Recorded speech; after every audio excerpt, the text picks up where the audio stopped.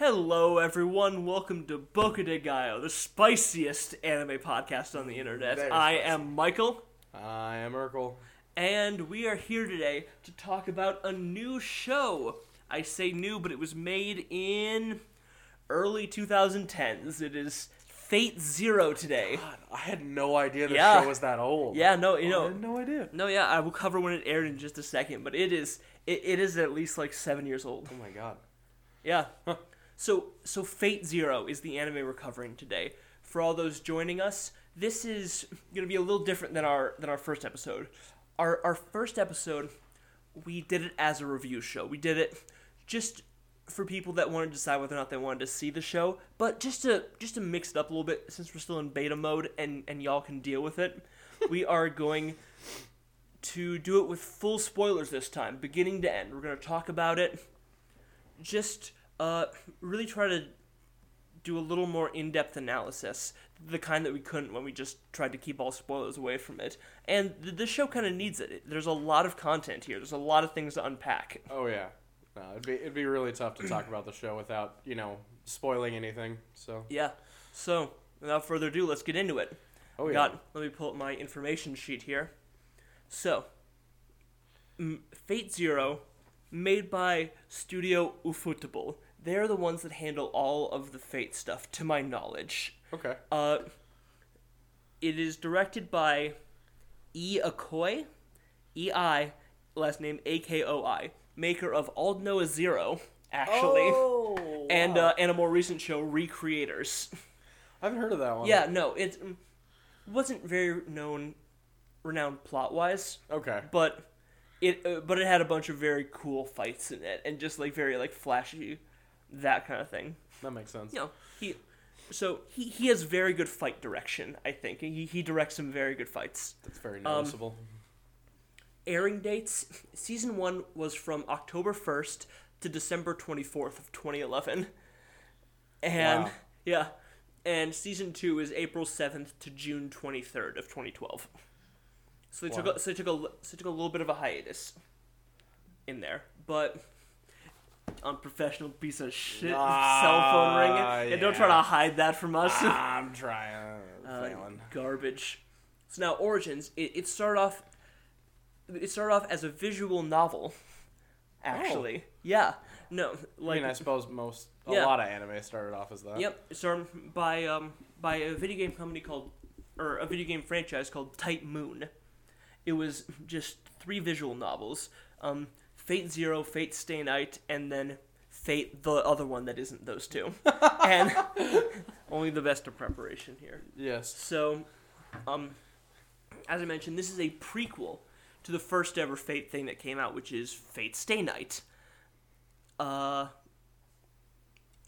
so, but don't worry, you don't necessarily need to watch the original Fate Stay Night to understand this one at all. We both watched this one, vanilla when we came in, and it does tell a story. It tells a story. There is a beginning, a middle, and an end. It doesn't hinge off the fact that it is a prequel. Yeah, you don't need to have that to understand it, which is good. Yeah. I think that's a mark of good storytelling. No, absolutely. It's definitely a good standalone. First absolutely of the podcast. Here we go. There it is.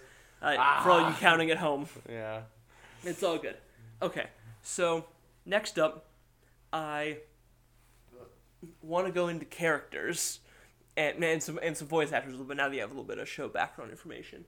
Yeah. So, first off, we have main character, Kiritsugu Emiya, voiced by Matthew Mercer, of all people. Oh, yeah. Yeah, the Mercer. The voice of Jotaro from JoJo's Bizarre Adventure, and probably more famously, Captain Levi from Attack on Titan. And possibly even more famously, Silver Samurai from Pinball FX2. Not what I was going to say, but yes. Yeah, no, that is true. That is true. I tried to find the most obscure thing that he'd ever been in. And I love it. Throw it in. That's awesome. No, yeah, but as you were probably going to say. He's also McCree, right? Yeah, McCree from in Overwatch. Yeah.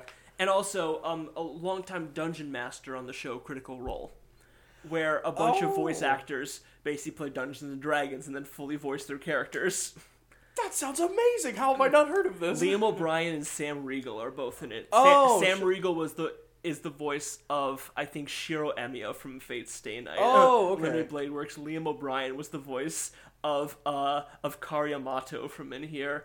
Okay. Their wives are in here. Basically, it's just 6 voice actors, all DM'd by Matthew Mercer, fully voice acting their characters. Dude, that sounds amazing. It is, and Matthew Mercer is one of the best DMs I've ever seen. Really? He is amazing. He voices all the NPCs. He writes them really complex backstories, and like fully integrated world. It's super good. That sounds awesome. Yeah, man. It's super. I swear I've told you about this before, but it's okay. You just fucking ignored me. I'm sorry, dude. I forget No, it's all good. things. It's all good, man. You have a life. And this just in.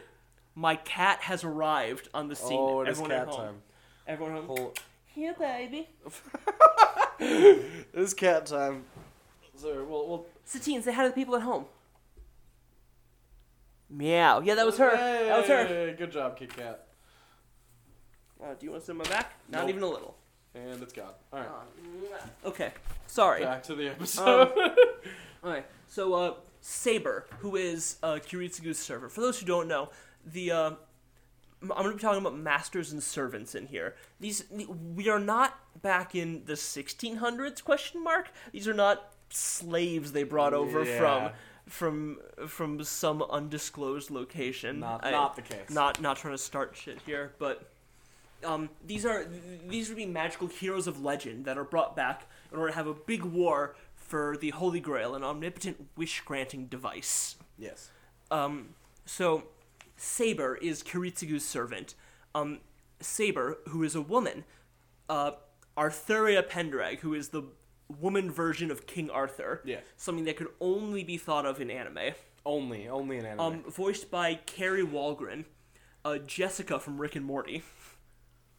What? Yeah. That's crazy. I had no idea. yep, How some- did I not notice Some that? side roles from Code Geass, and then she's one of those voice actors that when you go on her behind the voice page, is in just about every single Nickelodeon / Disney show ever. Really? Voiced about 50 roles in like every single Holy show. crap. Yeah, no, she has been in everything out there on Nick grinding. and Disney. Yep. Oh my yep. god. We have Irisfeel, who is Kiritsugu's wife, a homunculus created for the Holy Grail War, voiced by Bridget Hoffman, who I think did a pretty average job. Yeah. Yeah, no. Maybe it was just the way her character was written, but I thought her performance was not memorable, Yeah. in my opinion. But, okay. I agree. Now we get to the main antagonist of the show, Kirei Kotomine, voiced by Crispin Freeman. He does a great job. He is a priest inquisitor for the Holy Church who is dragged in the Holy Grail War. He nails that. Yes, and on his behind the voice page, I encourage everyone to go check it out because he looks like an absolute goober. He looks so goofy. I'm gonna pull it up for Urkel here, but you should look. He looks like the biggest douchebag ever. Yes. Okay, Google. We are doing fine. I promise. For some reason, Michael's computer thinks it's December of last year. It's fine. Shh. Apparently, Google just decided to comment on that. Awesome. Okay. What? We'll find it. We'll find it later. Yeah, no. It's good. No, we're going to the phone, people. This is top quality content. Crispin Freeman. There he is. Let's see how much of a goober this man is. That man is, in fact, a goober. That is, in fact, what a goober looks like. He looks like the mix between, like, a Disney Channel star and a frat douchebag. That's a very accurate Whose depiction. hair looks like ramen noodles. Ramen noodle hair. He does. He has ramen noodle hair. Totally does. But Crispin, great job on Kirei Kotomine. Crushes it. Nailed it. He is Itachi Uchiha from Naruto, also. Oh. Yep. And Alucard from Hellsing Ultimate. Oh. Yeah. How did I not? Oh, that totally is the same voice. How did I not notice that? There's so many voice actors in this that I'm just like kicking myself for not recognizing. This has a ridiculously all-star voice acting cast. Cast is excellent. The dub, which yes, we both watched the dub for all you sub purists out there. Burn the us. dub is not bad. No, it's for so this one. good. So next, I'm going to try to run through these. Waver Velvet. He is another one of the masters. Voiced by Lucian Dodge or Doge, one of the two. I hope it's Doge. Lucian Doge. He is Jafar from the Magi series. Next up, we have Ryder, Waver Velvet's servant, voiced by Jameson Price. He does a pretty good job. Oh yeah. If you don't need to look him up, but if you've seen the show, he looks like Ryder. He is Really? He's just this big dude with like the full like chin strap and mustache, Interesting. beard combo. He looks like Ryder. He was actually Kirei Kotomine in the original Fate Stay Night. Oh, that's super interesting. Yep. He is Chad in Bleach, and Lu Bu from Dynasty Warriors. Don't know either of those. That's fine. Archer, who is, I guess I should be mentioning, Ryder is Iskandar the Conqueror, or as we know him, Alexander the Great. Yes. Archer is David Vincent. He's good, although I have a personal soft spot for Archer. I think I just love the character of Archer. So pardon if I overhype him in the future, but he was actually Assassin in the original Fate Stay Night. What? Yeah, no. And he's also Grimjow in Bleach. Man, I need to watch that show. Yep, no, that's all good. That's all good. Tokiomi Tosaka. He is another one of the masters, voiced by Mark Dearison, who is Guts in Berserker. Ahiko Kayabana, from the guy who made the SAO game in Sword Art Online. Oh yeah, that totally is him. Yeah. And like Renard Zolo from One Piece, the guy who has the 3 swords, like who carries one in his mouth. Yep, him. Oh, that's super cool. Yep.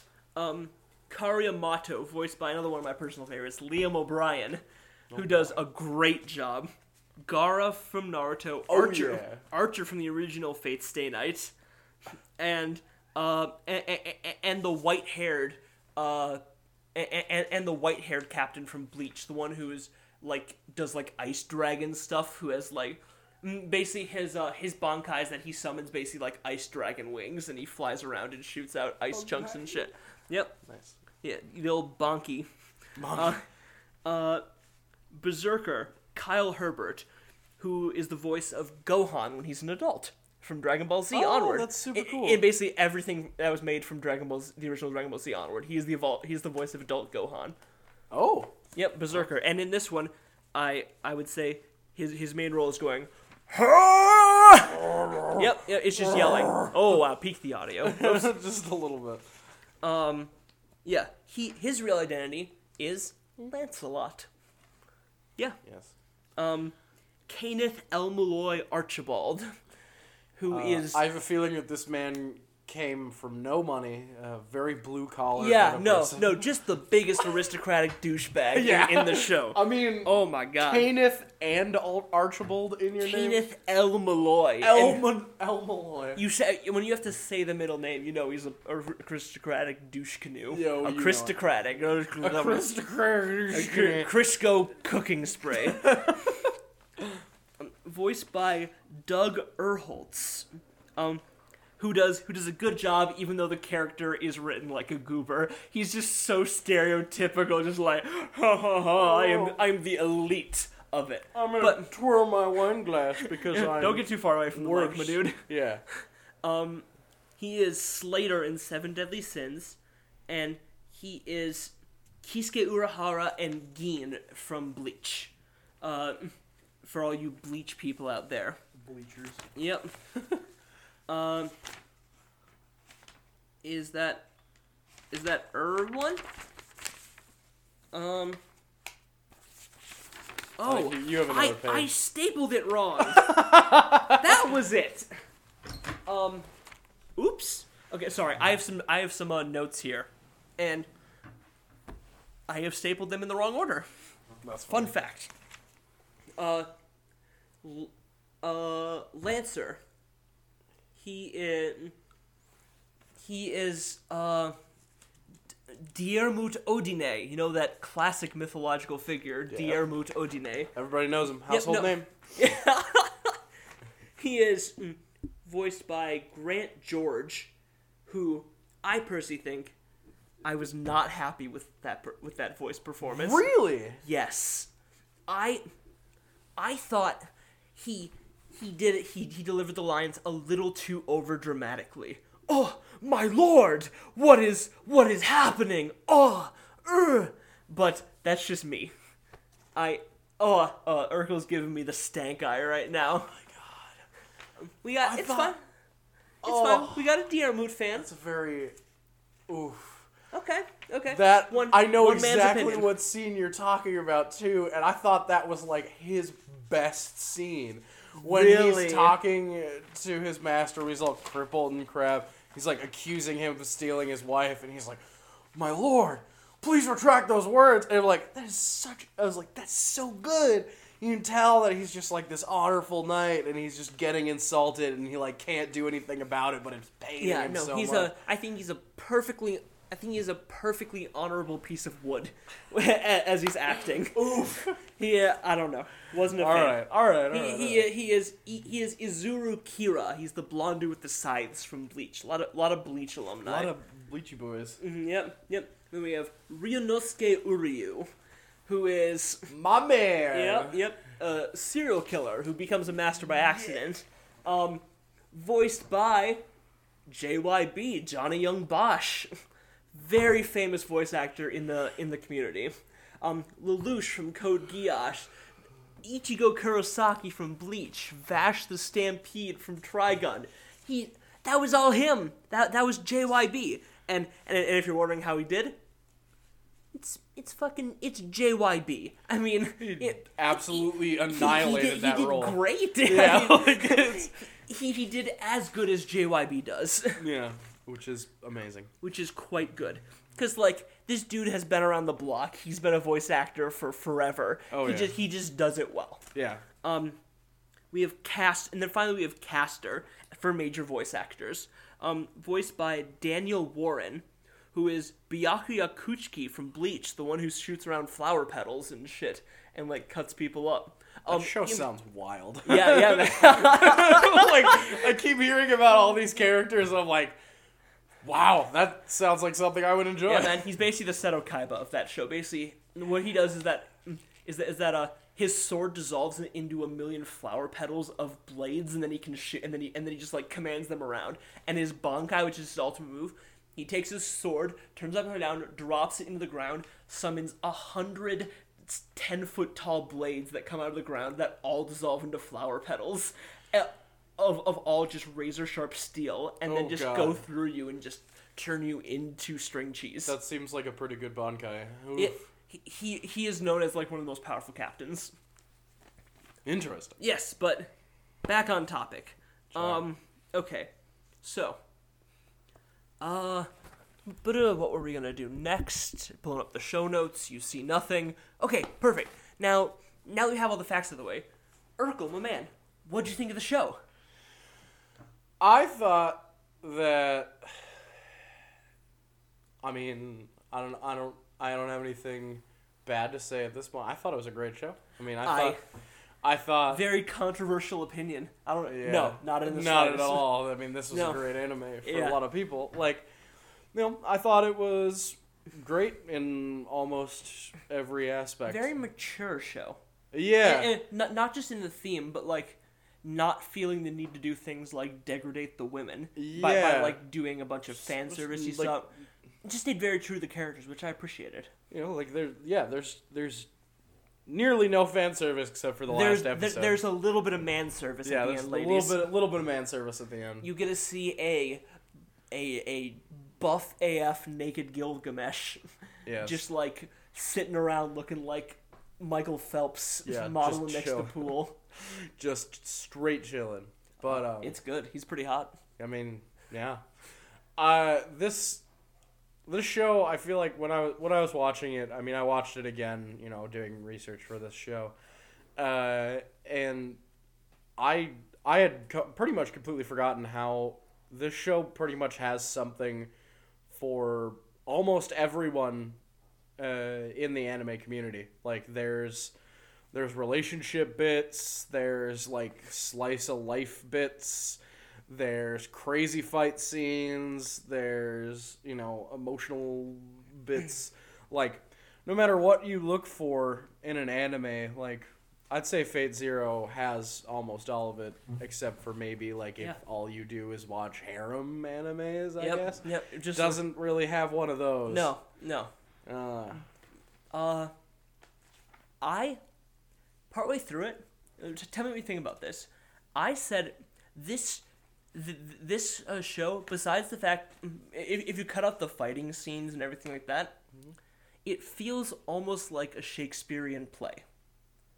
Interesting. It has some themes of a Shakespearean play, besides the fact of like fight scenes and superpowers and stuff like that. Just like these high crafty houses double crossing each other and going through with trying to achieve some great goal with like lots of tragedy and people descending into insanity and lots of tragic characters. It felt very Shakespearean to me, especially the character of Kari Yamato feels like something straight out of Hamlet. Yeah. So Kari Yamato is a person who'd given up on the mage world. He'd given up, threw away his family's legacy of becoming a mage. But when he heard that his cousin / girl woman he had the hots for, who was married to another great mage family, the Tosakas, Ioi, Eio,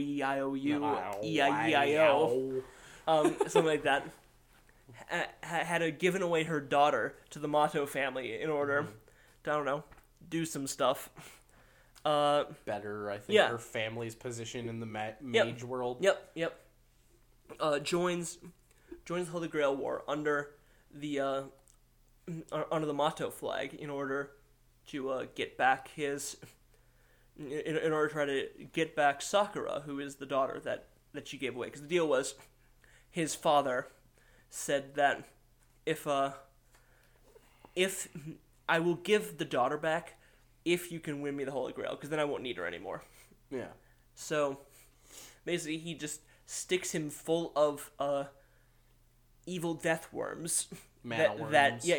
Mana worms, and then mana worms. Mana. It's the douchey pronunciation. Yeah, I mean, if you want to be that way. I'm American. It's mana. Mana. Mana worm. Sorry if you can hear the phone in the back. Please ignore that. No, you can't hear the number. La la la la. So, the point of Kari Yamato is in his fight to get back Sakura, which he ultimately fails in the end. His story basically starts with seeing her inside of this worm pit, getting eaten by worms. Many worms. Yep. Which is part of the training, which, first off, what the hell kind of training is getting thrown into a worm pit? Yeah, what? I don't understand how magic works in this world. Yeah, no, that's, we will get into that later, but this show suffers from what the fuck syndrome quite a bit. Every once in a while, yeah. Second, to him ending up in the worm pit. That is his full circle character arc. Yep. It goes from trying to save someone else from the worm pit to him ending up in it without saving her. And actually losing everything in his life. Yeah. Real everything. Yeah. Just all of it. And his story is him systematically losing every single thing that's important to him. That feels Shakespearean to me. Yeah, I mean, and that kind of ties into something I wanted to talk about in Host Topics, which was the portrayal of, like, Victorian England almost in Japanese anime, because I've seen it in a couple of shows now, not a whole lot, this being one of them, where like this idea of like these high houses, and like, you know, the term Britannia gets brought up in a couple of them with just like the idea of the British Empire and like, you know, really like poshness and these big houses and last names that mean something. And That's stuff also a like very that. Japanese thing. Like your clan is your identity. Yeah, And I'm the head of the blank clan. Yeah, and I know I get that, but there's also like Black Butler. Yeah. Has like this vibe of less. Yeah. Like, you know, Japanese. And more like the aristocratic houses. Yeah. Of Yeah, that's what I'm getting at. like the power of the few. And Yeah. and truly aristocrats. Yeah, sure. I buy that. But yeah, I guess that all kind of ties into, I guess, jumping in to some of my show notes here. Some things I wanted to discuss were, first off, did you have any like major idea what they were going for in here? Because What do you mean? yeah, terrible way of putting it. Wow. Calling yourself out. Yeah, no, I that like was it. that was a booty transition. I was trying to find my piece of paper. Full Nope. disclosure. You're all good. Themes. This show is again trying to tell you something and teach you a bunch of things. Yeah. And what were some of the things that it was trying to teach you? Yeah. So, I think this show was really interesting because I think almost every single main character had a different theme. Yeah, that went with them. obviously everyone had their own had kind of their own reason for trying to find the Holy Grail, which I think contributed to what made the show interesting. Yeah, and in the show there isn't a whole lot of interaction between like master and master. There's a lot of interaction between master and servant, And then servant and servant. and then servant and servant. But so for the masters, a lot of them you don't see like a lot of their themes intertwining with other masters' themes because they don't interact with each other a whole lot until, you know, like 3/4 through the whole show. Yeah. That more like mid of season 2, you get like where they come together after their themes and ideas have been like fully established. They come together and then they argue about whose ideals are better or not. They don't like, you know, bounce or like play with each other, I would say. But so even the masters don't do that. I thought that was more of like the servants that did that a little more. Well, yeah, they do. I'm talking about like later on when Hit me with an example. like Kiritsugu versus Kire. Yeah, but that's like the main antagonism of the show. The other masters barely Yeah, I mean talk to anyone else at all. Yeah, I suppose you're right. It really is just them. You know, yeah, remember that big scene where Waver Velvet was talking with Tokiomi Tosaka? No, because it didn't happen. Remember that time when Tokiomi talked? You know, the only ones were the people that had history together. Yeah. Which was Kiritsugu and Kire, who saw each other as the biggest threats to the Holy Grail because they're mage killers. That's what they do. Well, Kiritsugu is a mage killer. Kire is an inquisitor who I can assume kills mages. Yeah, who kills mages. And then the other one was Karia versus Tokiomi, because Tokiomi gave away the daughter, because Tokiomi's the husband of EIEIO, and fucking old McDonald looking ass over here, and Sakura's original dad before chucked her in the worm pit. And then there was that relationship, but that was because that was pre-established before the Holy Grail War even started. And there's also Kire and Tokiomi. Yes, yeah. Because they're like he's his like mentor or whatever. Yeah. At the beginning part of the show, he fucking kills his ass. Yeah. Shanks him in the back. Yep. With the knife he gave him to symbolize that he graduated. Ooh. Cold. Cold. Which he then gives to his daughter as a present. Like, they're like Kire and Kiritsugu are the coldest motherfuckers ever. They are. Like, Kiritsugu turns around a little bit at the end of the show, like you could see him like a character change. But that was his character arc, though. Yeah. His character arc was trying to figure out, how do you save the world? Do you save it by killing those who you think need killing, or is it by saving those who need saving? Yeah. It was that flip. Yeah. Kirei is just... Kirei did not... It was trying to figure out why he exists. Or what is... You disagree? Yeah, no. I made a noise that made it sound like I disagreed, but I do not. He was trying to figure out why he existed, and his motivation was trying to discover what his motivation was. Yeah. Just interesting thought. Yeah, I mean, it was like he had no reason for being in that war except that Tokiomi put him in there. Yeah. And then he said, I've had questions my entire life, and I hope the Holy Grail will answer them. Yeah. So the next thing I wanted to cover was the things that they talked about physically in the show. And I have three of them now. First off, the obvious one is when they had their Holy Grail dialogue. When the three king servants, the ones that had been kings in their own time, got together to discuss what kingship actually was. And this was Saber, King Arthur, who is for some reason a chick because anime. Because anime. Gilgamesh, the king of heroes, who is Archer, and then Iskandar, king of conquerors, Alexander the Great. Got together to discuss what it meant to be a king. And Alexander the Great got them together to decide, maybe we can just avoid fighting and just agree that I'm the best. Kind of simple as that. And then they got into discussion what a king is. And they decided, at least Gilgamesh and Iskandar decided that Arthuria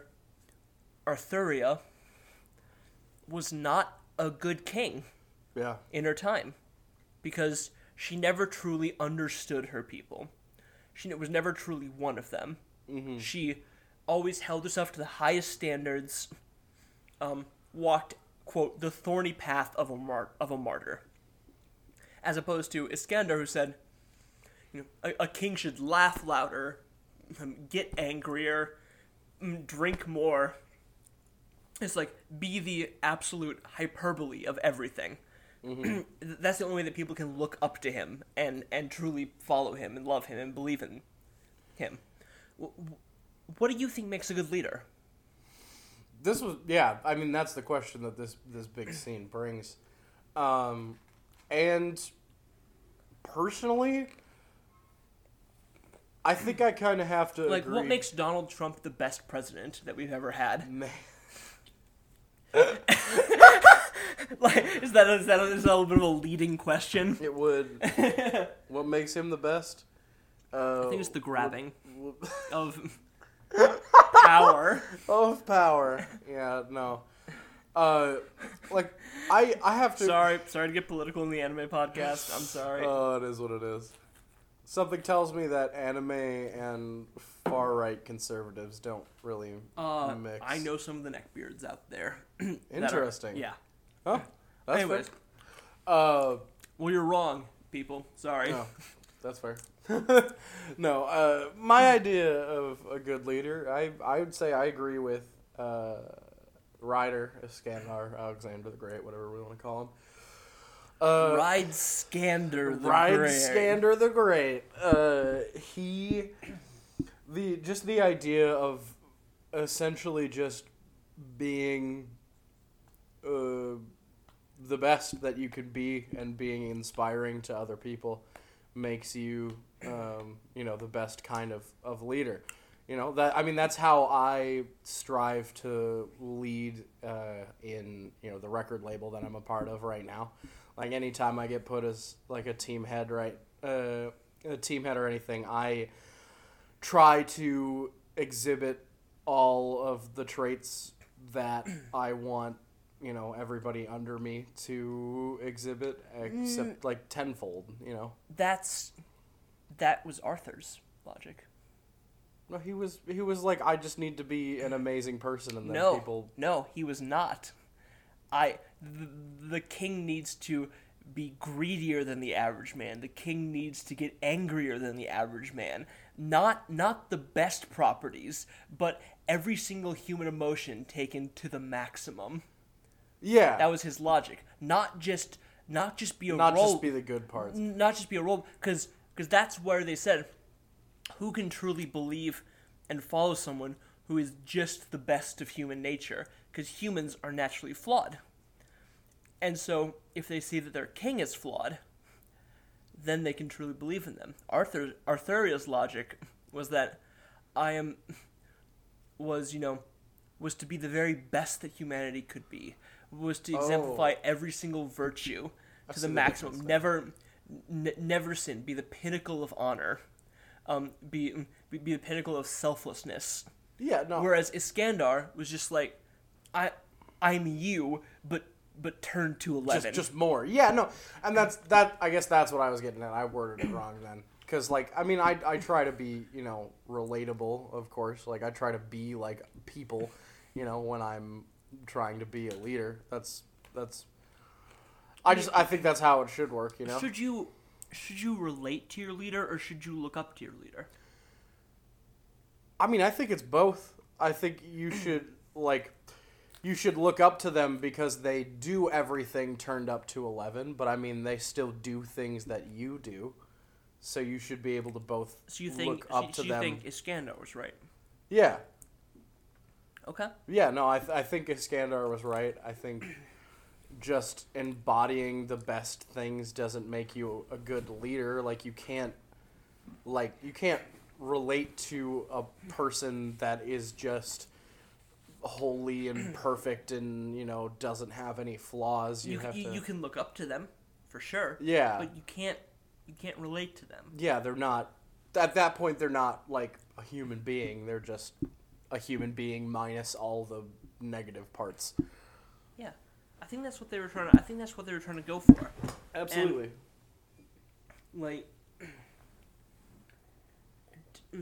And that's what they said drove Arthur's kingdom into the ground. Because no one... What was the quote? It was like, you always, protected them. But you never led them. But you never led them. Yeah, that was oof, right in the feels. Yeah, sure. I thought that was interesting, the whole Holy Grail dialogue. Because, yeah. It's... I don't know. Going through college, I was forced, everyone, especially at, douchey liberal arts colleges, is put through a little bit of leadership grooming. Yeah. Where you're like, okay, come to the leadership workshop. That was more of a thing in high school. Yeah. Like leadership events and leadership workshops.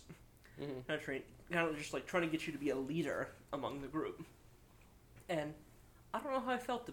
And so, obviously, it's not a science that we perfected. We have some things like, direct eye contact. Day one, whip your cock out on the table to just show assert dominance. Yeah, to assert dominance. Call people by their social security number to establish alpha maleness. Oh my god, that is excellent. Hey, 111-222-3333. That was a phone number, not a... Oops. Close.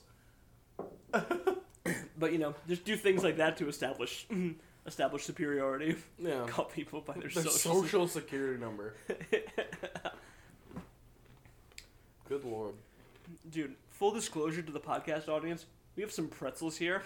Oh my god, they're so good. They're called Firecracker Pretzels. They're from London Byerly's. They're like spicy pretzels. I can't resist it. They're so good. So if you hear us crunching in the background, that's not our fault. That's the makers of the Firecracker Pretzels' fault. Blame them. Call them. Call your representative. Get them. Tell them that that you're ruining your wholesome anime podcast. Wholesome. Yeah, bitch, you heard me. That whole Holy Grail dialogue, I think, it was a great thing to put in between all of the fighting. It really, broke up it wasn't just, it made you more interested in and more, understanding of where the characters, some of the characters were coming from. Except for Archer. I mean, he's a pretty one-dimensional. Yeah. He is. Yeah, I mean, he's both one-dimensional and amazing at the same time somehow. Yeah, so. yeah. I don't mind that he's just kind of one note. He's just kind of like... Because you get the feeling that he's already been there and seen it all, and he's gone through everything. In fact, most of these, like, lessons and teaching moments come from Ryder. Because he is the master that is...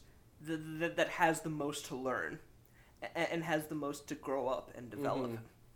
Waver Velvet. Because Waver's whole thing is that he's got a chip on his shoulder. He's got something to prove. He wants to prove that even though he's not from a long line of mages like his teacher, Kenneth L. Malloy Archibald, he can still be a powerful mage too. Yeah. That's his character arc. That's where he starts. That's why he like becomes a servant to prove that he is the best. He wants to be the best, like no one ever was. Yep. Yeah. Very anime thing. Yeah. You know? But it's like that. He has a chip on his shoulder. He wants to prove that even though, you know, he's young, not from a big mage family, he's still as good as everyone else. Even if, yeah. Right?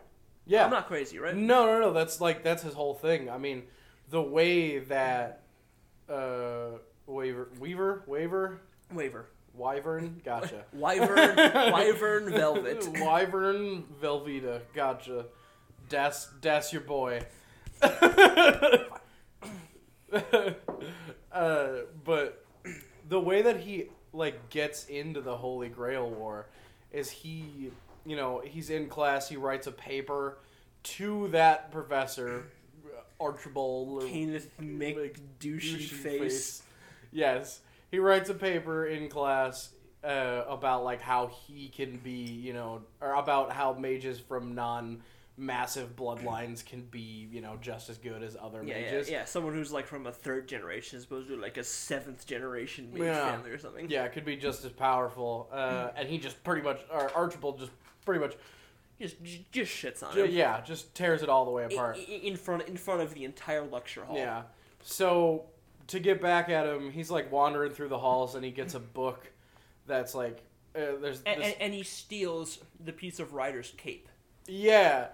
From a delivery man. He steals the bit of Ryder that is needed to summon him. Yeah. So like this whole thing, his whole background is based on this idea of proving himself to his peers and other people that he can be just as good as anybody else. Yep. Yeah. Do we want to? Which is where I think that's why they have the most teaching moments. Yeah. He's still so young. And he still has a lot to learn. So, like, one of the other big things is that, is when he's sitting with Ryder, and he says, if you had had another one of the masters, anyone else, you could have won the Holy Grail a lot easier, because they're much more powerful than I am. And Ryder says, yeah, you're right, I could have. And he just gives it to him straight, like, yeah, no, these people are better than you. But, and he pulls out his map. Pulls out his map of the world and says, draw a picture of us to scale on the world so we can really tell the difference in size. And Waver says, can't, obviously, that's ridiculous. Why? How you can't? And Ryder says, exactly. Compared to what I'm facing in conquering the world, the little difference between us right now means almost nothing. Yeah. Compared to the rest of the scale of the world. So, that was kind of like the conclusion of like where he was at, because it doesn't matter, because between any two people, in the grand scheme of things in history, everyone's about the same. Yeah. It was very inclusive message. Oh yeah. To all the people out there who are struggling, got something to prove, like, you'll get there, but hey man, it's about what you do. It's about what's on the inside. Yeah. It's very wholesome. Yeah. He's very dad-like. Ryder was... Oh, I loved Ryder, man. I mean, he's a good dude. It's like hard not to like him. He's just big, happy, boisterous, helpful, insightful. Like, he has nice. like... Yeah, I mean, he has, like, all the qualities that you would want of somebody you would hang out with. I mean, I don't know. Yeah. Likes video games. Then, yep. And then, Never got to play him. and then his fucking death scene was... Actual tears. I was cutting onions. Yeah, no, it was oof. Yeah. I mean, what do you expect, though? He went up against Archer. I mean, that's the thing. That's something I'm going to bring up in the critiques. Yeah. Is Archer. Really? He is... I'm sorry, man, but he's broken. I don't think that's a bad thing, though. I mean, like... He is the anti-universe noble phantasm. Ability. He has Aya. Oh, Aya's cool, though. Aya looks dope as fuck. We'll get to this discussion. Fine. Just stop wanna... fanboying over it. Do you want to go over, like... Oh, one more theme. Kiritsugu's entire story. Oh my god. Is it worth sacrificing the few to save the many? Classic philosophy question. If you're on a train, going down the train tracks, and there's a split in the road, and you have the ability to, like, pull the lever. On the way the train's going right now, there are 4 people laid out there, tied up on the tracks. If you pull the lever, he will go the other way and hit one person on the tracks.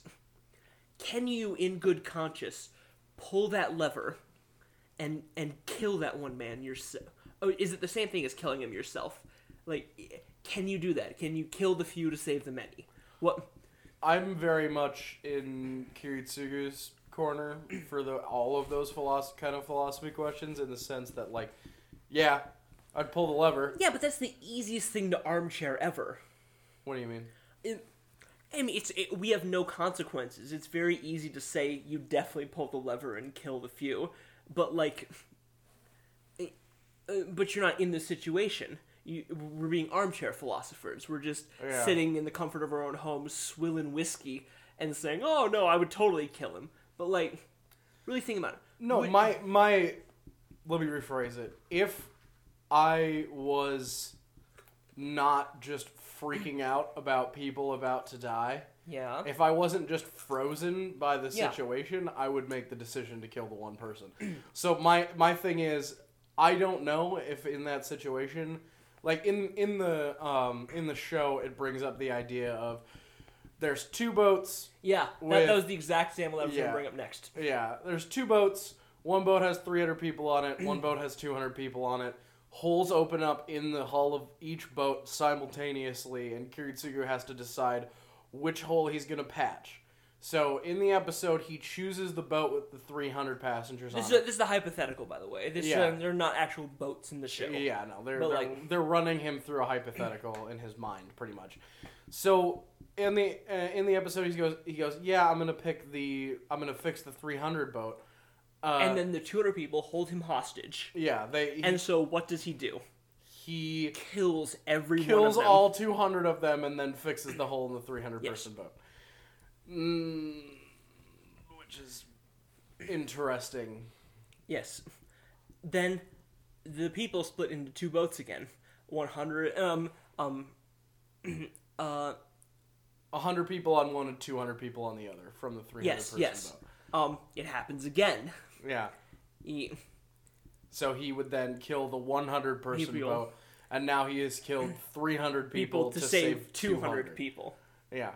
And he says, "How can that be right? I've killed more people than I've saved." And then his basically his internal monologue, the Holy Grail, the person that he's talking to during this hypothetical, says, "No, every decision you made along the way was perfectly logical, but it ended up with you killing more people than were actually saved." Yeah. So, do we have the right to be judge, jury, and executioner in those situations? I mean, in my opinion, and you're totally right. I mean, it's an armchair philosopher thing. Obviously, if I was held captive by 200 people on a boat, I wouldn't kill them. Like, period. But logically, in my mind, I would, you know?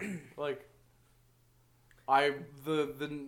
saving 300 people is just, like, the right decision in my mind. But you ended up killing more people than you actually saved. That's because a event happened that I couldn't have foreseen. So, the flip then is that in Kiritsugu's storyline, is that Kiritsugu is an assassin. He spent his whole life using his one skill, which is, well, I guess his one skill is the wrong way of putting it, but like his main skill is that, regardless of his own feelings, he can pull the trigger. He can always pull the trigger, and that he does it on his own fucking father. Yeah. without an issue. He cries about it later, but at the moment he can still rat-a-tat-tat that gat. Rat-a-tat-tat that gat. Jesus. In the words of Lil Pump. Yes. Bruh. Bruh. But Oh, that's funny. But that is switched, so the Holy Grail says, sounds good. You want to save the world. Well, I can't do that in a way outside of what you know. And the way you know how to save the world is by killing everyone evil in it. So, how about I just kill everyone in the world, and then no one can hurt anyone anymore? Seems logical. I mean, that would ultimately solve all the violence in the world. There would be no more war. Because there would be no more people. Yeah, so there can't be war anymore. Yeah. Okay, cool. Screen went dark, people. Don't panic. Oh, so much panic. So do we want to... I mean, what's your thought on it? My thought is... Did you pull that lever? Okay. What if you found out later that the 4 people were, baby fucking Nazis, and the one person was Albert Einstein? That would suck. Yeah. I mean, like, I don't know, like, I made the decision, there's nothing I can do about it now, like, Yeah. I'd feel bad about it.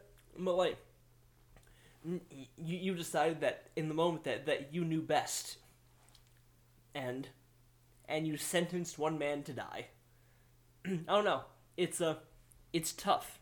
I don't know what I would do in that situation, but I think that in the end, that, because I used to be like emo-ass kid, like, oh, I wish I could just, kill every bad person in the world.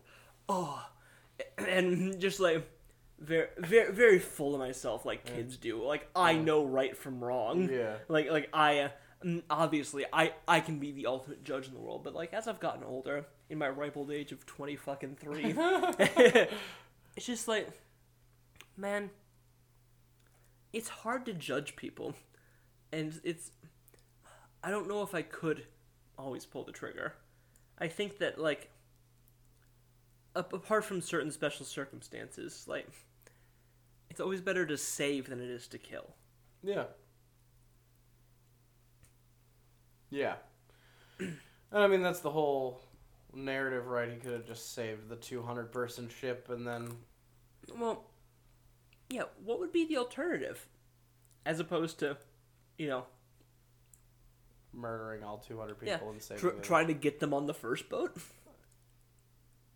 Like, I get that's a hypothetical, but like... I feel like there's some loopholes to this Yeah. hypothetical. Yeah, but like, they obviously based on the fact that in the past, Kiritsugu has solved his problems with a gun.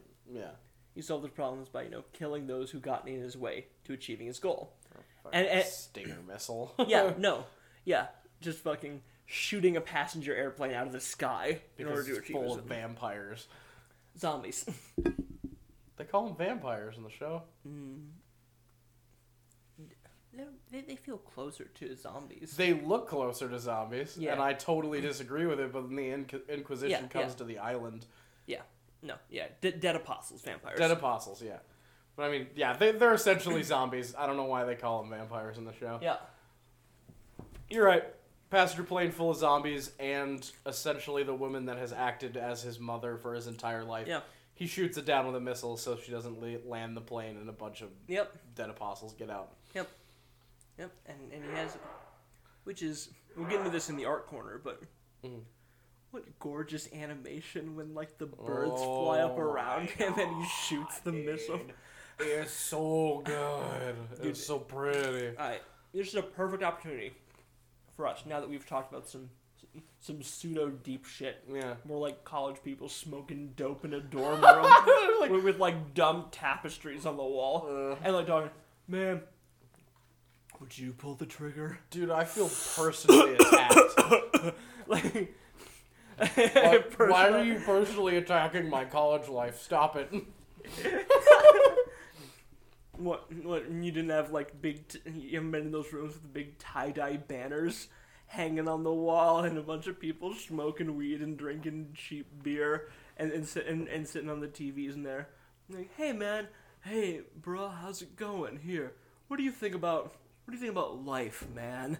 And I could send you a picture of a room that literally looks exactly like that, where those conversations happen on a weekly basis. Yep, I know. It's a thing. But, It's yeah. a thing.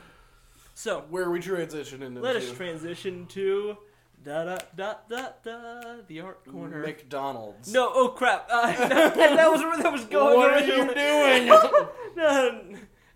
Art corner. Cue art corner music. Like, quick. Art corner. That's it. We made it there. Art corner. If you remember, this is the part of the show where we talk about art. Just random art, not related to the show. Nope. At all. Just art. No. This is show related. Music and animation. Yep. Mostly. Just the artistic things about the show. Animation style. And my friend's mastery, which is music, which there's obviously no better musician in the world Not than one. Jacob Urkel. Jesus. This big dick energy There's a mastermind. uncountable number of better musicians in the world than me. An unbounded function of people. Absolutely. Every day there's another one born. It's all good. There's also, by that logic, infinitely number that are worse than you. Very true. I would say that both are true. Not, in fact, true. There's a limited number of people in the world. All right, Michael, I get that numbers are complicated. I just do music, okay? Yeah, comp sci major, you big fucking douchebag. Okay, no, so tell me about the music, my dude. And I think it's time for you to eat a little crow. Oh. I think it's time for you to eat a little shit on this one. Oh. Cause if you remember, you edit these, so you're obviously not going to do this. But if we had another editor that we paid, I would tell them to, at this point, insert the clip of you saying that there is not a single good ending song for an anime. So come on, Urkel. It still stands true. The one in the first season of this is just okay. Okay. They're not. There is one part where I said they are all bad. Yep. And, you know, I have to retract that statement and say they are 90% of them are bad. Okay, start from OP1. Start from OP1. So, OP1, the opening in the first season is very good. It does a lot of really interesting things musically. Describe that one to me again. Like, hum a few bars. I forget it. Of course, like... Yeah,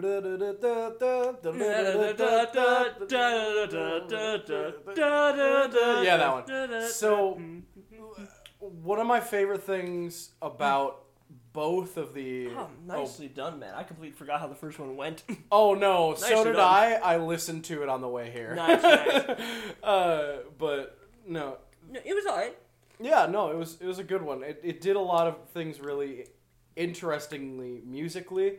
One of my favorite things, and this is, it's used occasionally in this brand of Japanese rock music that gets put on the fronts and backs of animes. Sure. Where the drum beats are these weird, like, disco dance beats. Okay. With, like, you know, kick and snare on 1 and 3, and then these open hi-hat hits on 2 and 4, Yeah. like, but, like, super fast. And it's, yeah, that kind of stuff. Wow. And it gives the piece a lot of motion, and it's really, you know, powerful. It did. Yeah. OP1 had a lot of motion to it. And some of the vocals, like the melody, is really harmonized really interestingly. It's not afraid to use notes that, like, you know, average pop songs won't use. Mm-hmm. You know, intervals and stuff. It's a very well written piece of music.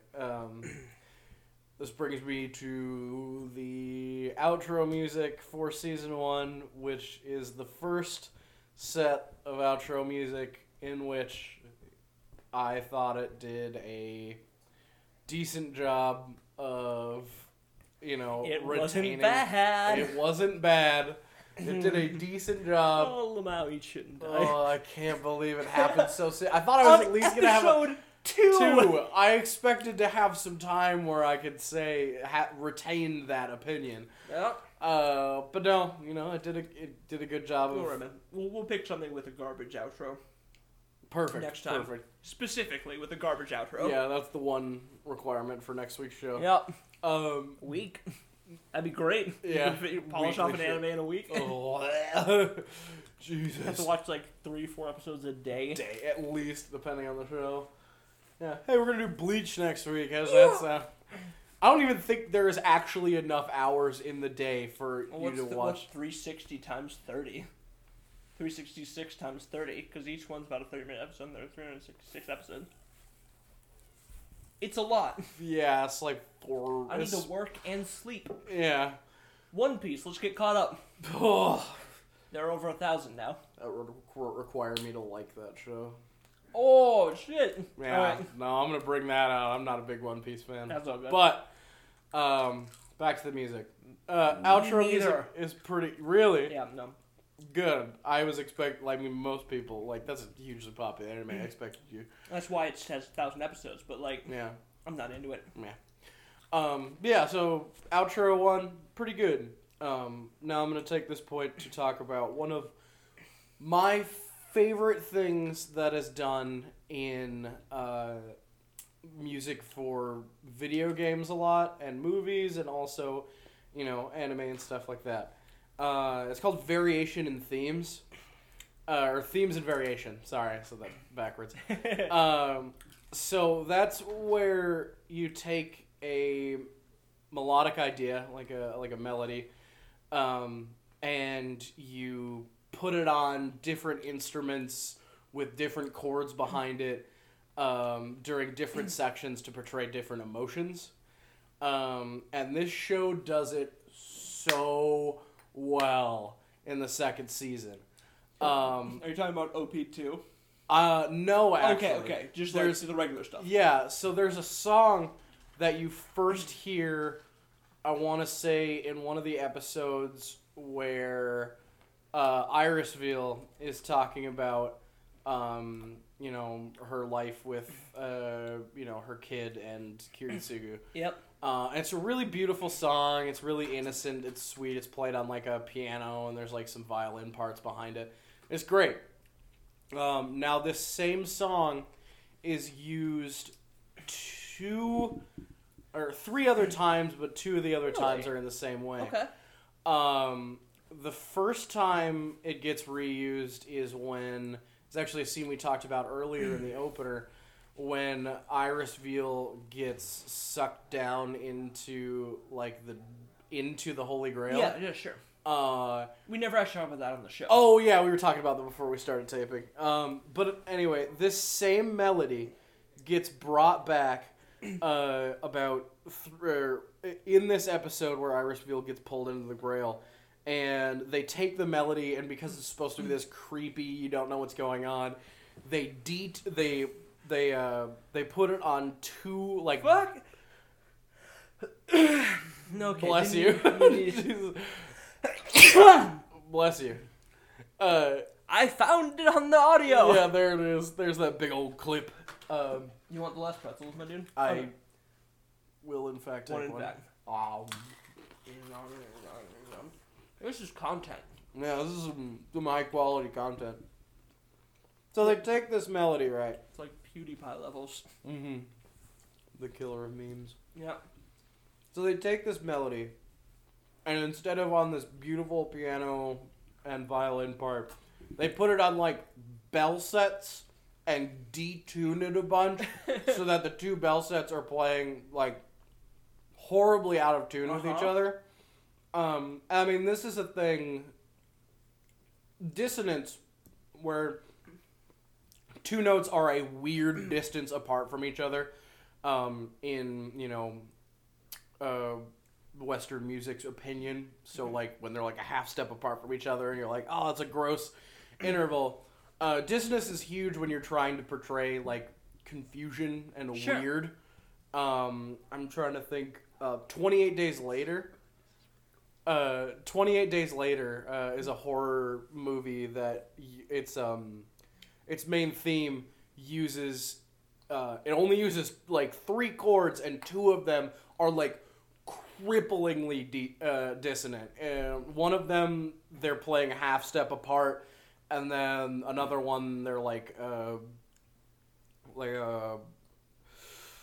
a sharp 4 apart, and it's just completely disgusting, but it just gives you this feeling of unease. So when the melody gets brought back on these bell sets, and it's the same melody but with different chords behind it, completely different feeling.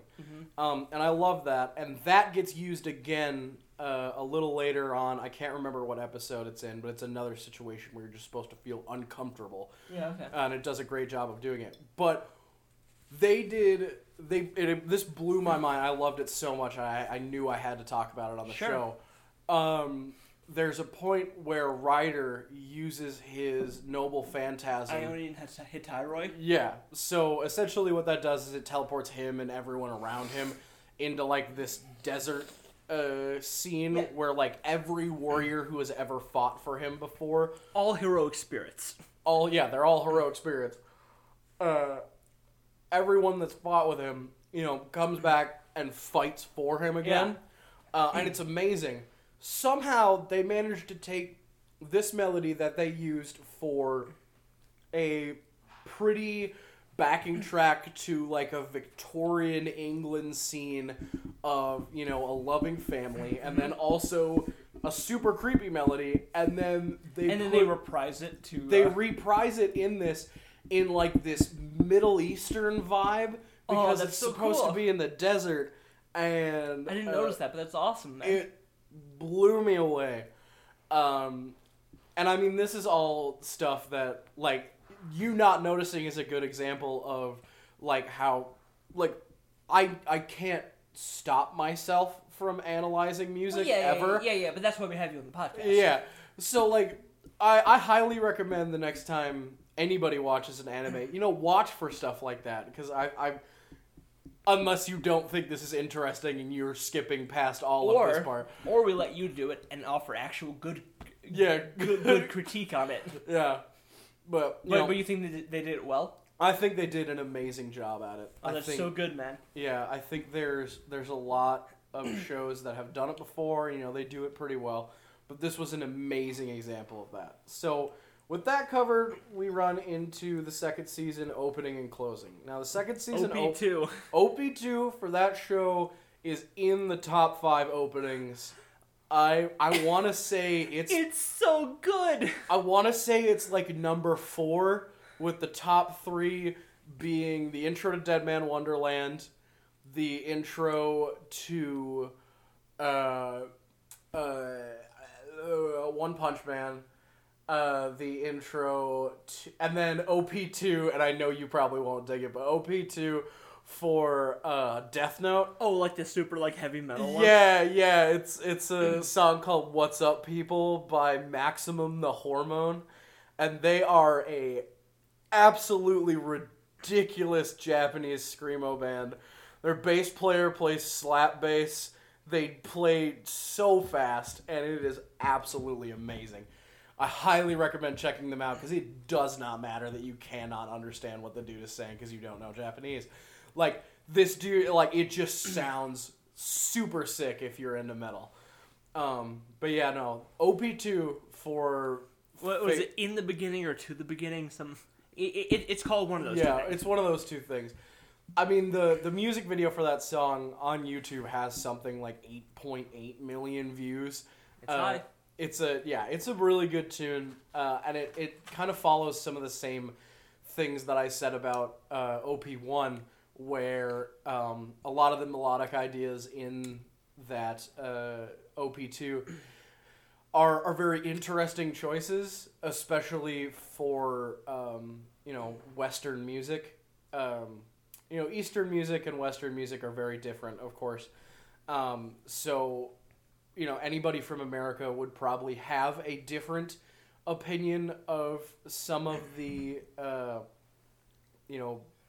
some of the melodic choices they make in the song.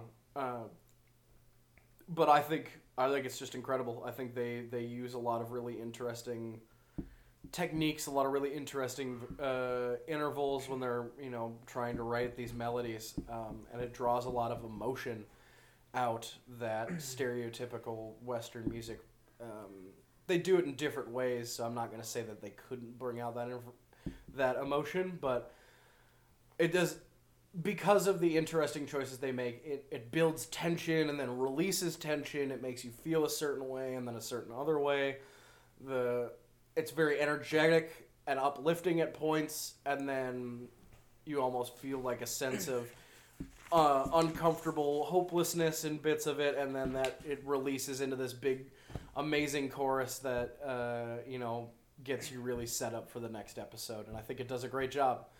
And then OP2 sucks. Or sorry, Outro 2 sucks. It falls back into the exact same thing I said about outros in the first video, where it's just this really... Podcast, this is not videos. Oh, podcast, yeah, sorry. I didn't even realize I said videos. But it falls into the same hole that the other ones do, in the sense that they just... it's really lighthearted. It's really chill. There's nothing really interesting about it. So, it doesn't set you up for the next episode you're going to watch, which is what I look for in an outro thing. I want it to be, memorable and kind of propel me into watching the next episode. So, that's about... All right, let's keep her moving so we don't try to go too long here. Yeah. So let's go into the animation. But thank you for that. Yeah. Animation. Animation on this, for being 2011, is quite pretty. Yeah, it's very good for how old it is. It has aged well. Yeah. There are some issues. I sent Urkel a freeze frame of Saber in a car. Oh, yeah, that one. Yeah, where her face is missing a nose and her mouth is like halfway up her face. It's pretty ugly. But apart from some silly freeze frames, big thing that I have an issue with, but it's an anime thing, is the old eyeball goes in front of the hair thing. When the hair gets transparent and then the hair. Eyeballs, the opposite of opaque. Opaque means you cannot see through it. Well, transparent is the word you're looking for. Gotcha. Oops. I hate that, and this show does it at very important moments. All the time, also. Yeah. At very important moments and very unimportant. It just constantly does it, and it's such a pet peeve of mine. Really? That's interesting. I hate it. I just think it's because human bodies don't do that. Yeah. And I get it, you want to show the big old agoo anime eyes, but whatever, I don't care. just don't do that. It looks ugly. Funny. I never even thought of that. That's crazy. That's funny. The action scenes are good. Action in this is very good. Director Akoi does a very good job with action scenes, as we've talked about. He did Old Noah, and he did Recreators, which was known for its fight scenes. But the dialogue can get a little bit of frozen people with just mouth hinges going hot, hot, hot, hot, hot sometimes. Yeah.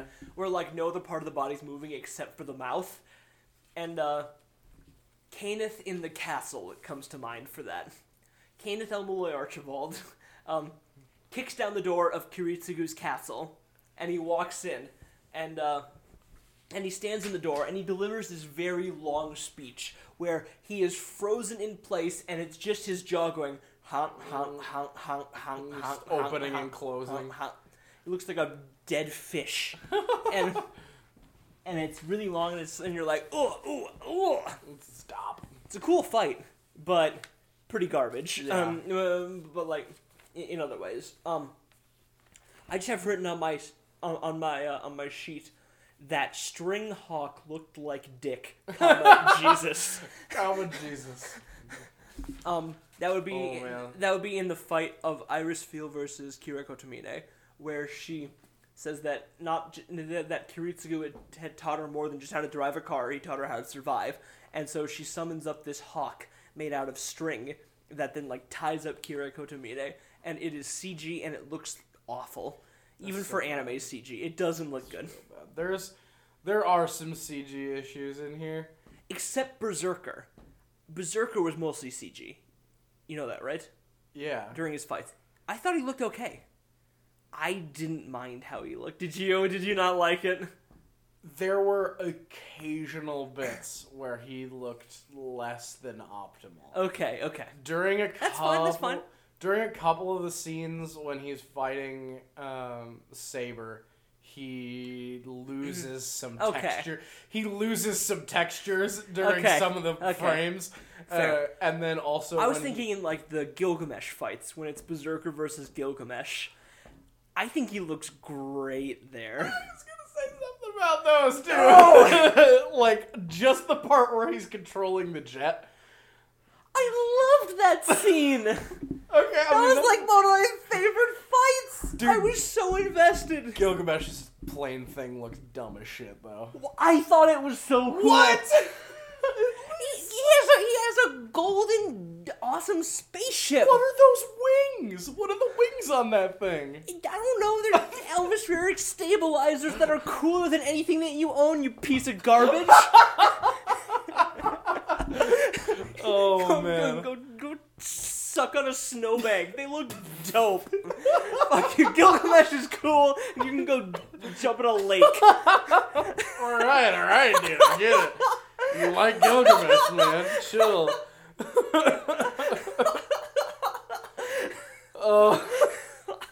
Did you say go suck on a snow egg? On a snowbank, but I'm going snow egg. I was like, what is that? Okay, so Oh, man. I had nostalgia glasses on for the Gilgamesh parts then apparently. Okay. But because apparently it looked awful. It But wasn't that bad. It just wasn't great. I like Gilgamesh as a character. I think he's really cool. So do I. You just don't like his spaceship? Yeah, they just think a spaceship is dumb. Literally, Okay. the rest of everything about him is great. You didn't like the dogfight where they were like jumping around and shooting missiles and axes at each other and stuff like that? It was cool. I liked it. You just didn't think it looked... I just think the ship looked dumb. Okay. That's all. Okay. Hey man, that's fine. That's your opinion. I just wanted to jump on it's you and just say wrong. Just saying that you're a scum-sucking pond snail, but you know, other than that, Scum-sucking pond snail. Yep. Alright. Alright. What else And then you got finally, for animation? the entire Kiritsugu flashback looks so good. Oh, it's so good. The island, I wanted to just live in that water. It's so nice. The way the water's drawn on that island, just it's the most refreshing looking thing I've ever seen in my life.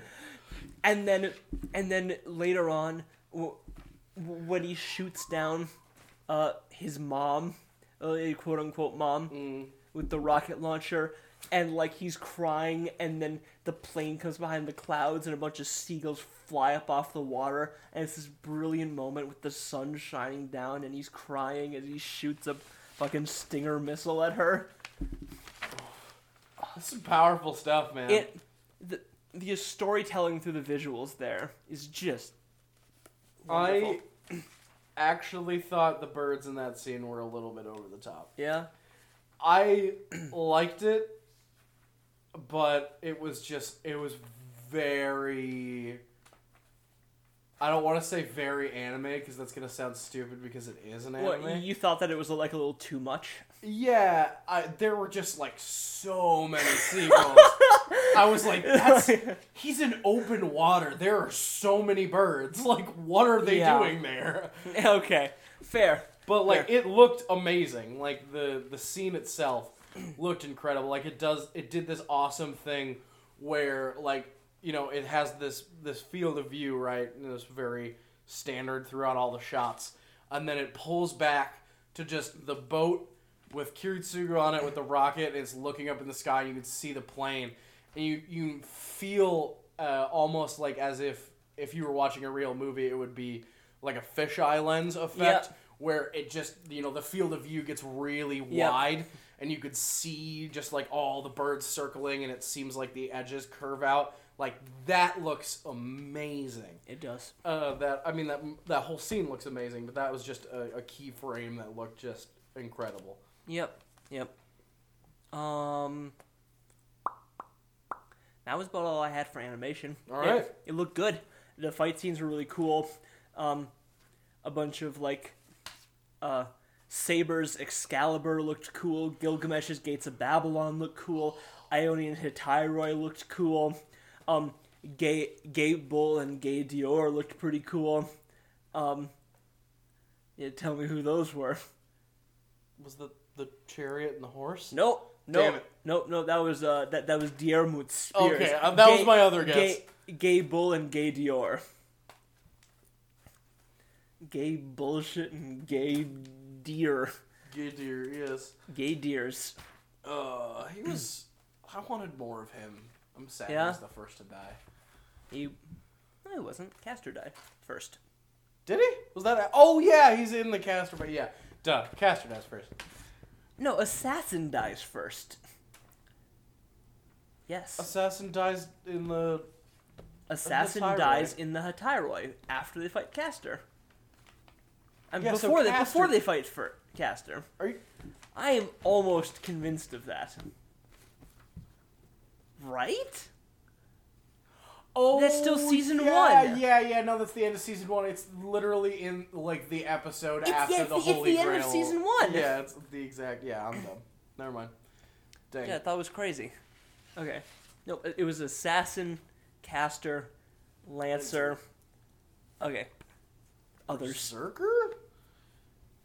No, Ryder died before Berserker. Okay. It was simultaneous, but like technically Same Ryder episode died first. in the show. Yeah. Yeah. So what's our next section, Mikey boy? Criticism. What didn't you like about the show? Oh man, and we were actually talking about this a little bit outside the show, but I didn't like the pacing in the back half of the second season. A lot of characters die rather rapidly. Like a good example of that is the fact that in the same episode you have a fight between Saber and Berserker, and then at the same time you have a fight between Ryder and Archer. Now, these were two fights that I was really hyped for. The reasons being, Archer and Ryder had built this narrative where they were like kind of friends, and they like understand where each one came from, and they had these amazing discussions, and they were building this relationship. I wanted to see what the fight was going to be, and I wanted to see a full, big, crazy fight. And that actually ties into another criticism that I'll get to in a second.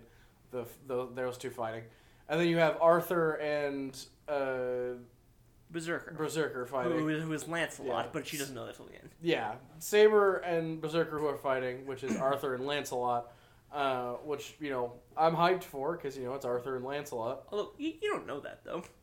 Isn't there like a No. hint behind? Oh. No, Well, you do not know it's Lancelot till the end. I suppose I knew that coming into Yeah. it the second time because I had watched it. No, but you find that out at the end. Okay. So I suppose that's a little less hype. But still, it's still two fights where two big characters die, like, at the same time after going through the whole, I feel like the deaths weren't spread out enough. Like, I wanted to see, like, this competition arc where, like, slowly people got picked off, and I could really focus in on a fight for a little while, and then there was some downtime, and then a fight, and some downtime. I guess that's my criticism, and I felt like the pacing was a little bit off. May I respond to that? Yeah. I thought the deaths were okay Okay. because I thought that there was no more in their character arc to kind of explore. I felt like they had come all the way around. Ryder did not have his own character arc. He did not have anywhere to develop. He started off at the same, like, emotional place that he ended at. His role was to help Waver Velvet grow. Yeah. And so when Waver had finished growing, then Ryder could die. Because because Ryder's point was to teach Waver, and it ends with Waver going like yes, my lord, I will follow you to the end. Like, let's go. I no longer have this chip on my shoulder. I'm ready to just instead of just complaining about things, I'm ready to do what it takes. Just like nut up, live my own life for a little bit instead of blaming others for the fact things. He's learned all that from Ryder, and so then all that's left now is for Waver to go and do it himself instead of just having Ryder support him there. Berserker was only there as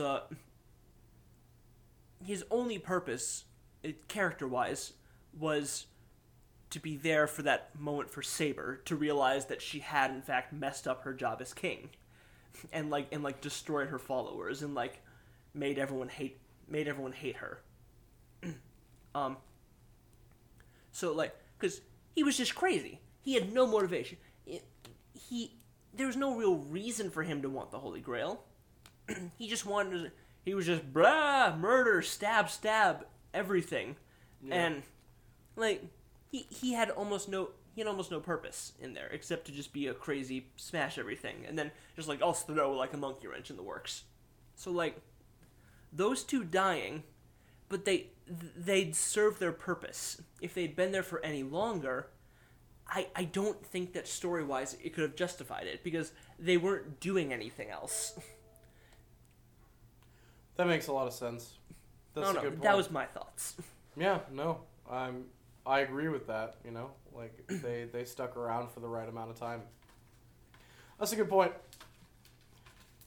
So I'm gonna go with my only other criticism, and that is, it was cripplingly obvious who was going to win out of all the servants in all the fights.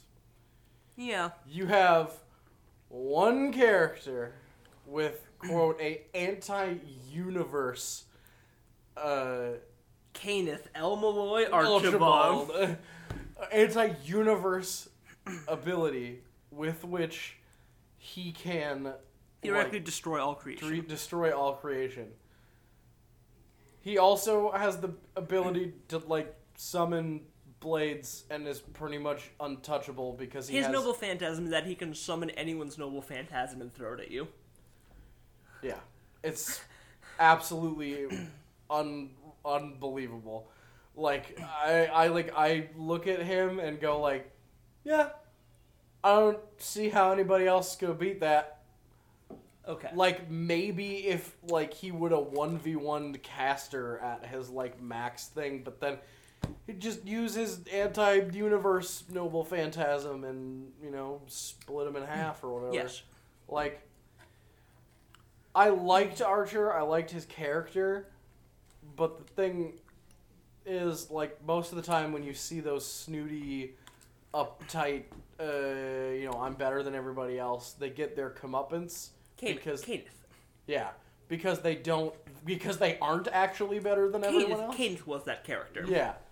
So Pheromon Sanguis, you get his whole full crazy metal dude thing. He was I'm a prodigy, and then he gets wrecked in one episode. Yeah. The thing about Archer is the show tells you he's the best, and then shows you he's the best, and then he is the best. Yeah. And it's weird to me because not a lot I can't really think of many shows that do that, and it's weird because he is kind of an antagonist. He is. Oh, he's definitely a bad guy. And he wins because no one else has a chance, period. Which makes some of the conflict in the show, especially for the last couple episodes, feel a little weird. Saber comes out and she's gonna fight Archer, and she's not gonna win. I don't see how she could beat him. Yeah. Two things. One, this is part of the reason why the show suffers for being a prequel. Oh yeah. Yep. Because Archer gets defeated in Stay Night. Really? Yes. How? Okay, first off, he will not use Aya unless he thinks that you're worthy of seeing it. Yep. Hence why he doesn't just bust out Aya every single chance he gets and then destroys people. Aya is the anti-universe noble phantasm. So, mainly his thing is that he is a jack of all trades, master of none. He has the entire universe of, like, every noble phantasm ever created, but he doesn't know how to use them. He just chucks them at you. Which is good, but he has not mastered any one of them. So, he gets defeated in Fate Stay Night by Shiro Emiya, who has the ability to copy anything.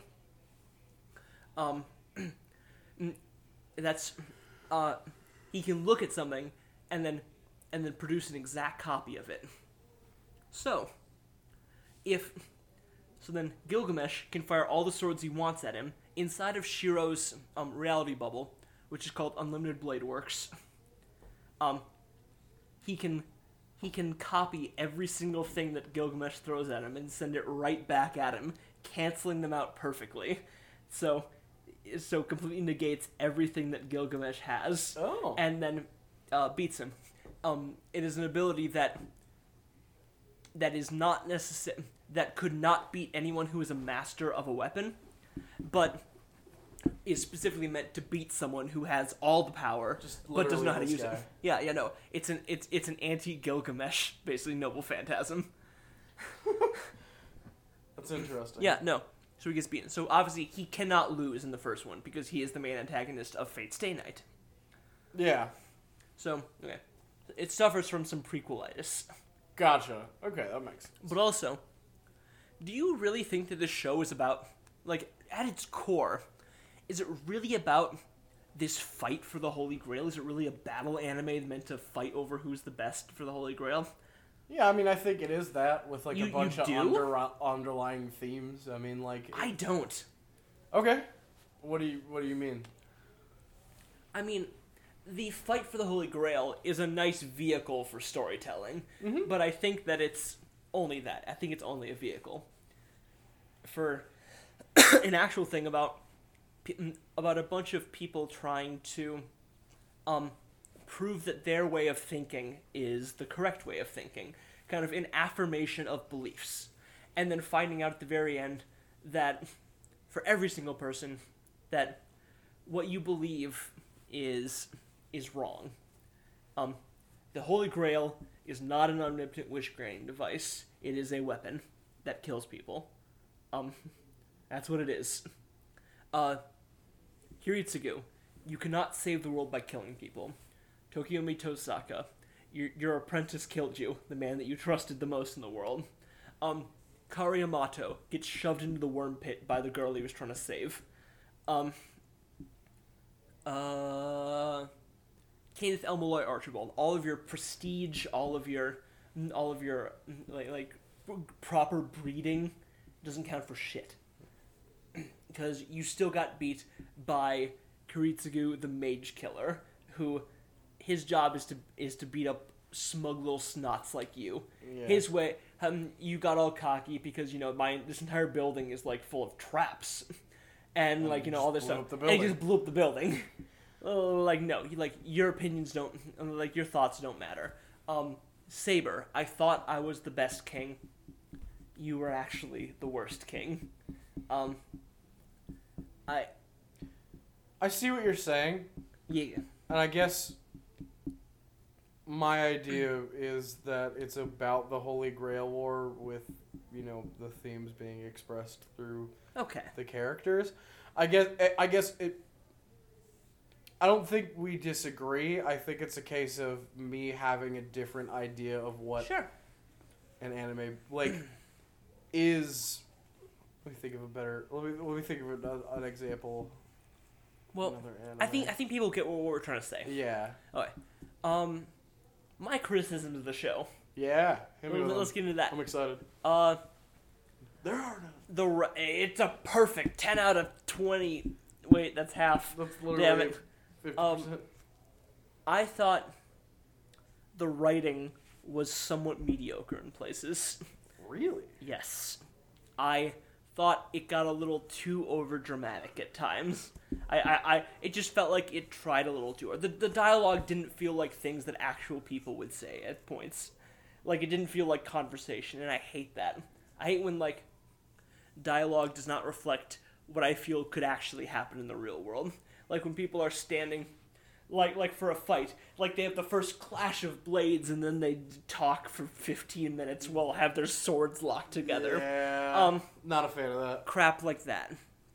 I thought, this show is certainly guilty, and some of the dialogue and the unnaturalness there just kind of took it down for me. I thought that exact same thing during the Kiritsugu versus Kirei fight, where like they fight for a minute and then they just stand there and look at each other. Yeah. It's like the internal dialogue. I was like, okay, this is pretty cringy. I'm not a fan of this. Yeah, no. I thought that. I thought that some of the. I thought that some of the animation basically took spikes of beautiful to average. Yep. Very true. You could tell there was some bits that they worked a little harder where they on. ran out of money. Yeah, that. I just thought that technically the show had a few issues in execution, in you know, like I said, things like writing, animation, things. Some of the technical things did not, to me, were occasionally a little underwhelming, but story-wise, I thought it was quite good. It's I don't know. I'm trying to think of like big criticisms I had. I hated the episode where it was like a little girl, where it was like Reen's Adventure is literally what the episode's called, where it was just like the most filler bullshit I've ever seen. I hate filler. Yep, everyone does. It was so bad. And you had to do it on a little middle school girl. Jesus Christ, Japan. Please no. Stop. It's so gross. Hey, that's something that some of our audience members could be appealing to. I don't want them listening. We don't want a bunch of lolly fans listening to our show. Yeah, no, I don't. No, all right. No, I'm gonna draw that hard line in the sand. Just in the rock, even I'm gonna carve that line. Right. No lollies. Get the fuck out of my nice Christian anime. My good Christian anime. This show suffers from, especially at the beginning, suffers from some what the fuck syndrome. Oh my god. like, yo, Holy Grail, it's going. Okay, servant, summon. First episode, what the hell is happening? Like, there are some plot things that just get, like, dived into, and you're like, whoa, what the hell? These worms make you magical. Yep. Don't ask why. Yep, the worms make you magical. And then also, when you fire them at someone, they turn into wasps. Yep, and also don't do anything. Yeah, that was the most disappointing fight. It's like he's just holding out his hand, and then bugs are just flying in and getting incinerated, slowly flying as he bleeds to death. Yes. What a garbage fight. Yeah. Ugh. Sure, it represents the struggle of him never being able to catch up to the superior mage, but like, that was fuck yourself. Yeah. That was not a good fight. No. He just sat there and just fired wasps as they got incinerated, and then like Tosaka just checked his Twitter, and it like basically. It was pretty rough. Why is Saber a girl? Give me a good reason why Saber's a girl. I don't think they needed a reason. I think it was because anime.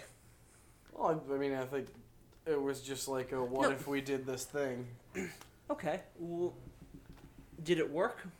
Was the story much improved by her being a girl? Or did they want to... Because Saber's the mascot of the Fate series. Yeah. Did they just want to have a girl in there? I don't know. I mean, like, I don't think... It doesn't detract or add to the show that she is a different gender. I just didn't understand why. I mean, that's fair. I think that's because there isn't, like, a why to understand. Yeah. Then why do it? Because why not? I mean, okay. I just thought it was because they just wanted more cute girls in the series to draw in some people. It just felt like that a little bit. Yeah. I don't know. I don't know. I mean, it could have been so that Irisville and Saber could have a more closer relationship without it getting weird at all. Also, very good that some of these people were not racist against Asians. Despite the fact that in the time period they would have been extremely racist against Asian people. Yeah, that's a really good point. Or had... I guess maybe there's a reason there aren't any black people in the show. But, like, not a single one. As in with a lot of anime. Yeah. Like, there would have been some racists in there. Jesus, that's something I never really even realized. And they are from a certain time period. Yeah. Oh, yeah, no, duh, yeah. All the summons and stuff. Yeah. Yeah, I never thought of that. How, like, those people How would is, probably like, be... Saber just, like, super chill with Asian people? Like, oh, you yellow slanty-eyed demons from the east. I mean, like, what is she not doing? That's not me. It's not me. Urkel just gave me this look that was like, stop sinking the ship. You're putting a hole in it, bud. But like, no, I know, I get what you're saying. No, I never really thought of that. That's a really interesting point. I just thought of it in this watch. There was like, why are they not like a little racist? Just at least just a little bit. Like just a little, like a smidge of racism. Jesus. Yeah. Wow. I never thought of that. Yeah. That's a good criticism right there. I am looking at my notes.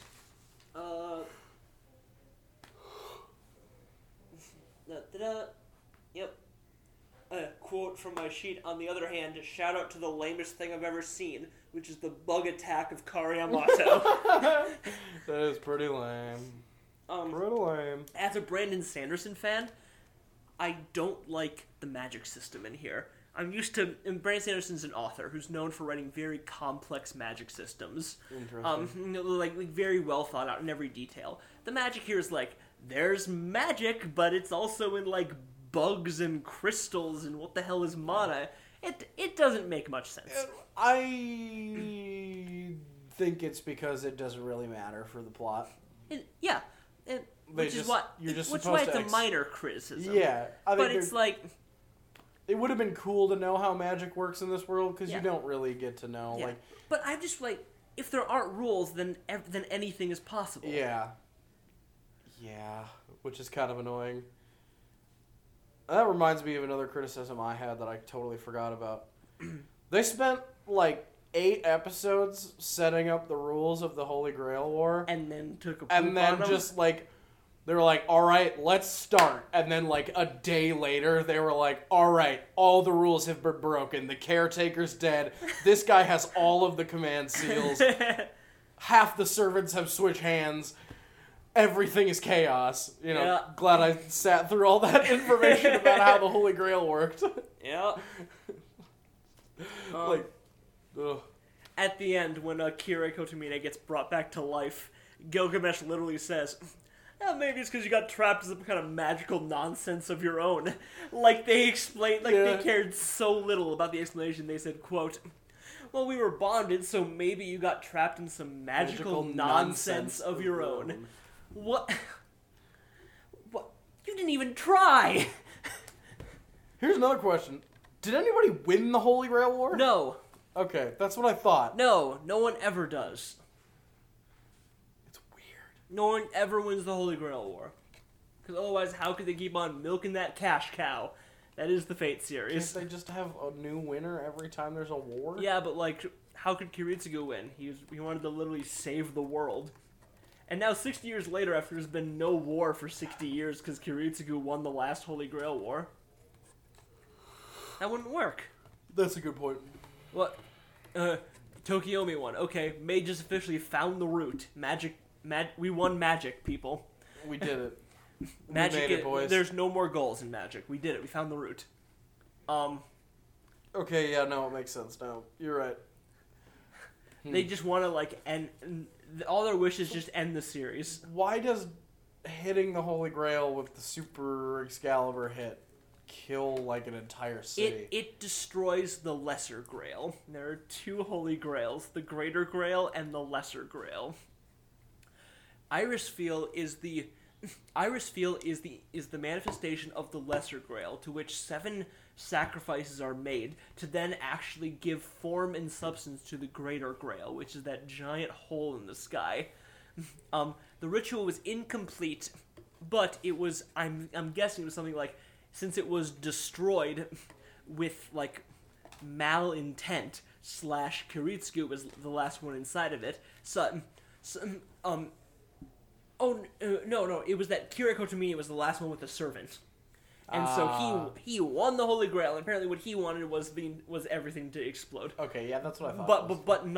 But the ritual was incomplete, so the whole world didn't die. It was just the entire city of Fuyuki got lit on fire. Just on fire. Yep, lit AF, fam. So that's what happened, dude. Don't even get me started on the Fate series convoluted crap. I will send you a diagram of how the Grail War works, and like it's like the most like arrows going everywhere, and this summons this, which summons this. And God. It's some booty, man. It's weird, but like yeah. So I guess does that answer your question? Yeah, it does. This show is there's some confusing bits, but like we are at an hour and 46 minutes. Yeah, so I suppose it's wrap up time. Yeah. Let's start wrapping it up. Any final thoughts? Anything you want to discuss? No, I mean my opinion is pretty evident from what I've said so far. I think it's just like a real high quality anime, and I think it's one that, you know, anybody who wants to watch anime should, you know, check out. Yeah, watch it. It's good. Yeah. We're the same. Good talk. Yeah, we are in agreement. Yep. Well, okay, folks. Thank you for listening to Boku de Gaio, the spiciest anime podcast on the internet. Yeah, the hottest. Thank you so much for listening, and we'll catch you on the flip side. Later, everybody. Peace. Stay beautiful.